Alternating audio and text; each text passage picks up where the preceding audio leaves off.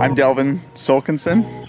I'm a permaculture teacher and community gardener, and now I work for a nonprofit arts organization as a full-time volunteer on the board of directors and in the media lab, and I'm the senior managing editor of Cosm Journal of Visionary Culture. Welcome to the new season of the ETA podcast. I'm your host Sven Gooivaerts. For this episode, we travel to New York State, where we meet up with Delvin Solkinson, the Yoda of permaculture. You must unlearn what you have learned. Yeah, maybe we need to introduce permaculture shortly. Sure. For some, this is still a new concept. What is it? What is permaculture? And to go immediately into what is maybe the purpose of for business in a business context. Would you? Yeah, I mean,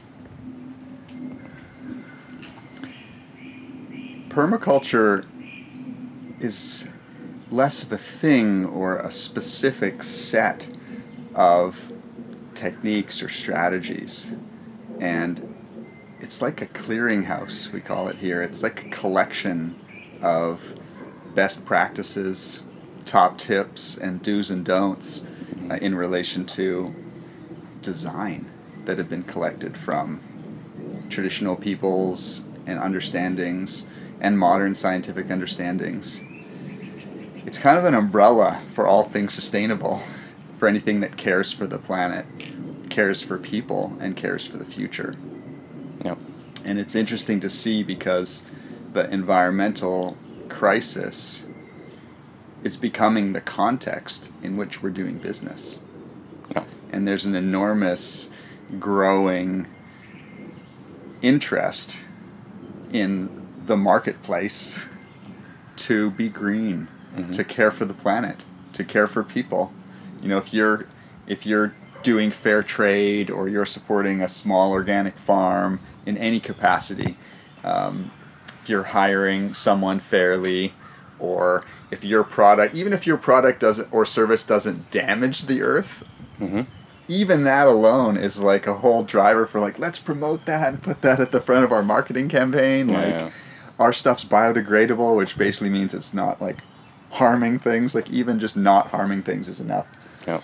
So in business, there's the negative dark side business is how can we capitalize on this, the greenwash? How can we make our product look green even if all it's doing is not poisoning things or something? But then there's the real opportunity for ethical business that truly do have values, where their product actually benefits a community and a certain amount goes to replant trees and benefits the environment. And I think increasingly in light of this cultural crisis that we're in, there's a lot of people that want to support companies that are addressing these pressing planetary concerns. Yeah, if I have one thing coming into my mind, it's now that money is not a part of nature, or is it? It doesn't grow on the field or in trees. So particularly here, looking out at the forest, and this question of how does permaculture, we call it permanomics, how does permaculture understand the design for exchange in nature? And of course the simple answer is that there's a gift economy where things are not totally being tracked and recorded in the same way. Yeah. One of my mentors, who's a teacher on my course, Bruno Vernier, he has studied from Michael Linton and a lot of the economic people, so I bring him in to do the piece on money. But he kind of describes a spectrum. We're talking about the sacred woman. It's like a spectrum from male and female yin and yang currencies. And the male kind of currency, it's not really male, but that edge of the spectrum as a symbol, national currency, works really well in an environment of scarcity and fear, and comes from a hoarding mentality, kind of builds trust through force in a certain way. but it's really effective in situations where you don't trust each other. Build trust through force. Yeah. But if you don't trust each other, like you don't know people, so it's like, oh, I'm going to buy something from the store. I don't know the owner. I'm going to buy something from another country online. I don't know who they are. It really works well for that. It also works well for like buying large things, buying a house or something like that.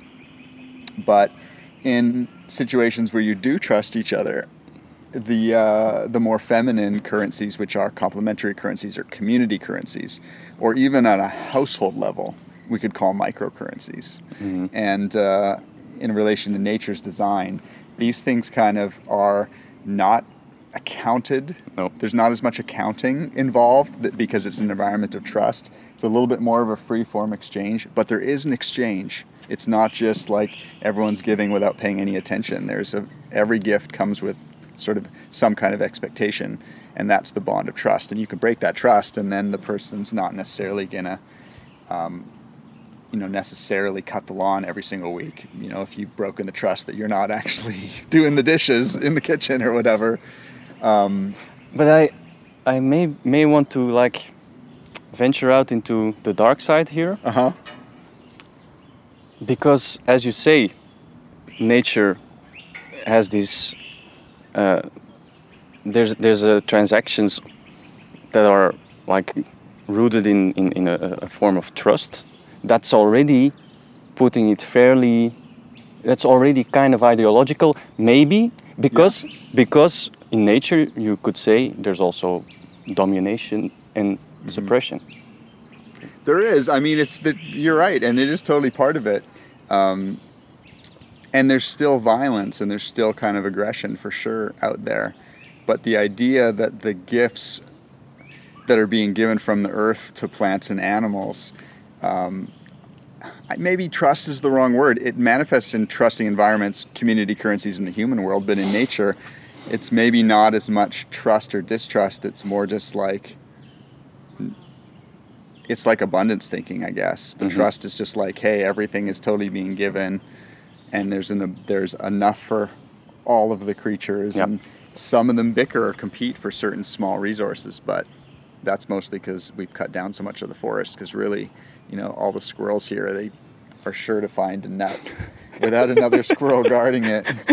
But these complementary currencies on a household level, and I highly recommend, trying this, say, in your business. I mean, it works great in schools too, but in your business, you can have a situation where you're giving people bonuses in your own currency.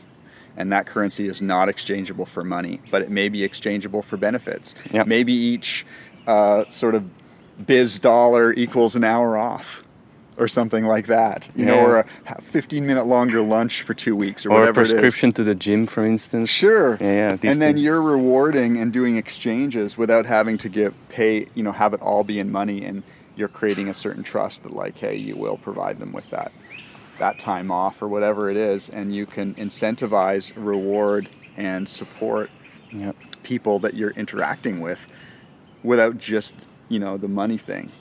I wanted to say one more thing about the money too, because here we were talking last night about Appleseed and this regenerative enterprise. Mm-hmm. One of the concepts that they've discussed is capital. It's sort of the force and goal and function of a lot of business. It's like, how can we achieve capital? And mostly we talk about capital as like financial capital or material capital for the most part. It's like stuff and things, or just hard cold cash. But in terms of what's valuable in the human world, there's experiential capital that you get from having great experiences like we're having together now. There's social capital that you get from having networks, from being connected to lots of people. There's all these different forms of capital. Skills, emotional capital, spiritual capital, where you have meaningful experiences that like fill your life with a sense of purpose. Mm-hmm. And as it turns out, mostly the function of money is actually to try and help support you to achieve the other types of capital that actually matter. Natural capital is another one of the natural world, and that what people are seeking: health, happiness, community, meaning, a sense of purpose. That can't be bought with money, but oftentimes we kind of oh, I'm going to get money so I can fly to this place so that I can learn from this teacher, and then I'll gain some kind of experiential capital. And you can do it that way, but it's the complicated, not efficient way to do it, to work a whole bunch, get money, and then go and, get the other type of capital through money. Mm-hmm. So a lot of the permaculture, in light of nature and, the types of capital in nature, which are a lot more fundamental in terms of biomass and nutrient and habitat and shade. All the needs of the plants and animals and everything are totally being provided in this sort of gifting economy, we could call it, that is based on fulfilling all their needs just like we are, but there's no money involved. So, there's a piece of graffiti in Paris that I always think about. It said, if there was no money, we'd all be rich. Yep. Obviously. Let's go to another side for a view. I don't know, that was a bit of a rant, but... In the second part of this conversation, we'll go into some of the more practical applications of the permaculture philosophy, such as Delvin's Permaculture Design Deck, a card game that took 16 years to make. This podcast is also meant to inspire managers, right? To have a different perspective on things and to help them in how they can make better decisions in business. And maybe I just need to get back to the cards that you developed. Just for yourself, do you use those cards to be grounded every day in these concepts, and do you get them out and use them for yourself, or what kind of practice do you have with those cards?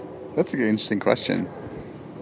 Yeah, I think the biggest part was creating the cards over the last 16 years and redesigning them over and over and rewriting them over and over and getting them translated into different languages was just part of my learning the concepts.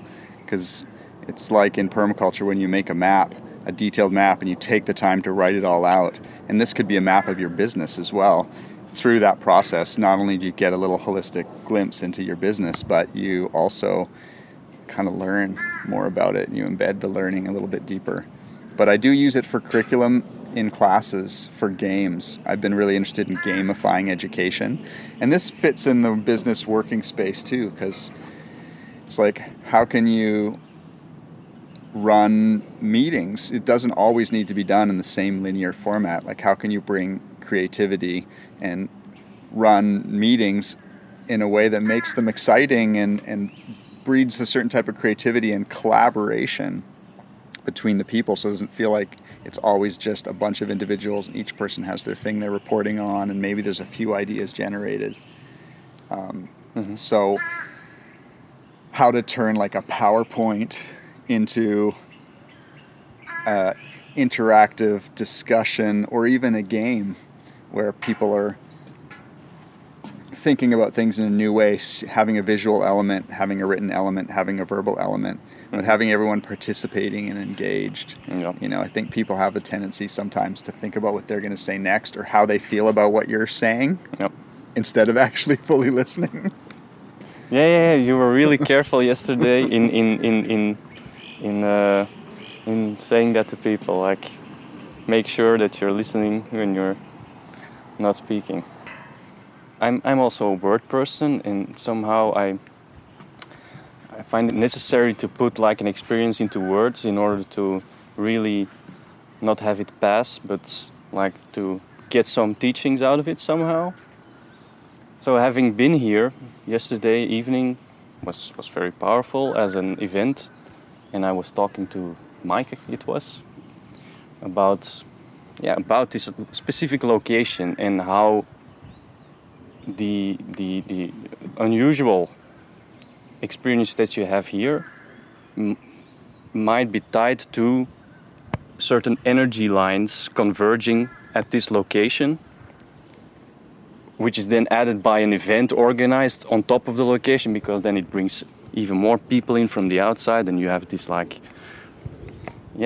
build-up of energy convergence. But you travel often to other sites as well of permaculture initiatives. So I was wondering, do you have a feeling that there are certain special locations in itself, or you don't really believe in such things? I mean, I do love to go to sacred sites. That's kind of a hobby of mine. But, you know, from a permaculture perspective, if I can kind of spin in a certain way, Mark Lakeman in Portland started a movement called placemaking. And it's a application of permaculture to designing shared and public places. And part of it's a study in simplicity of how adding certain elements to your business lobby or the courtyard outside your building, or any piece of land that people can access, can really create and engender relationships and opportunities for people to meet and connect. There's a whole chapter in the folio about placemaking, right? Yeah, actually, totally. So we're standing in this ornate Haida-inspired steel-cut sort of gazebo temple, and you can stand around at the bottom, or you can climb up onto a little balcony that has a little view of the woodland that surrounds us. And so we've really thought about that here. There's a gate, the angel gates that we're looking out at, that we will work on. These are kind of archetypes for placemaking. Yep. The entry gate, places to sit or stand, or places to stop and muse. There's a lot of art installations and statues and stuff around the property. How can we add elements that, instead of having people just going from home to work, that have people pause or have a little bit of an experience, either privately or an opportunity to meet someone else who's also kind of on the path. So we kind of made a wisdom path around the property, and it's for people's health, but it's also to connect them with the natural world. And we're working on adding more sort of benches and informal seating and tables so people could sit down and maybe do a little bit of work, whether that's, maybe creative work, that they're making a piece of art or writing a letter to someone, or maybe it's their business work where they're like, I'm going to ask for a raise, I'm going to write the letter or whatever, and it's a lot about how to create inspiring contexts that take people out of their ordinary every day. I think I have I was just looking at my notes, looking at some tools and methodologies. You mentioned rose thorn bud principle. Yeah, I wanted to talk to you about that. That's hilarious that you keyed in on that. I don't know how you did. This morning I was like, I'm going to talk about that. This is permaculture methodology. It's utilized a lot by the Permaculture Association of the UK. Mm-hmm. I learned it from Rosemary Morrow. They actually don't call it roses, thorns, and buds. That's actually from Waldorf education, from Rudolf Steiner. Oh, yeah. But the idea is, as a design method, whenever you do anything, really, like we just took a class together, and I did that immediately after the class, you ask these 3 questions. What is going really well? Like, let's do it for a business. You might ask a business person, like, what's going really well with your business? What's successful? And of course, when we identify the successes, we can play to strengths. We can reinforce those successes. We can replicate them, maybe even scale up if appropriate. And then that's the rose. The thorn is what's not going well. Yep. What's not going well with your business? What are the weak links? Because everything's only as strong as its weakest link ultimately. In your staff, in your marketing, in your strategic media, your website, your client relations, what is not going well? And that's the big opportunity for growth, because you have an opportunity to redesign those sectors or vectors of your business if they're not going well. And then there's buds, which is how could you do it differently? How could you, in light of your strengths and in light of your weaknesses, in light of your successes and in light of your failings, how can you design the way you do business in a way that's more effective, maybe more efficient, Yep. hopefully more ethical too? And that might involve some shuffling around. So it's kind of a way you can do, on any scale, you can totally use that checking in one-on-one with people in your business, or you could do that as a report in, a way to, in a really concise way, report in with people in your group that, hey, how's it going? What's going well? What's challenging? And how are you gonna do things differently moving forward based on these insights? And it really just brings attention to the learning opportunities. Like, permaculture is a lot just about becoming more conscious, becoming more intentional designers, and really paying attention. And oftentimes life's moving so quick, we kind of let these opportunities flow by. But this idea is like, stop. It's the document piece. Don't just let it go by. Document it. What did you learn? How can you share that learning? How can you integrate that learning into, your next level? It's like always being a student in some ways, because that's what students do ultimately. Thank you for tuning into the EdTap podcast. To find all necessary resources tied to Delvin's research, go to visionarypermaculture.com. Check out Delvin's Permaculture Design Certificate course this year. It starts in summer, September 6th, 7th and 8th, and it's hosted at COSM in Hudson Valley, New York. Be sure to tune in next time and have a great day.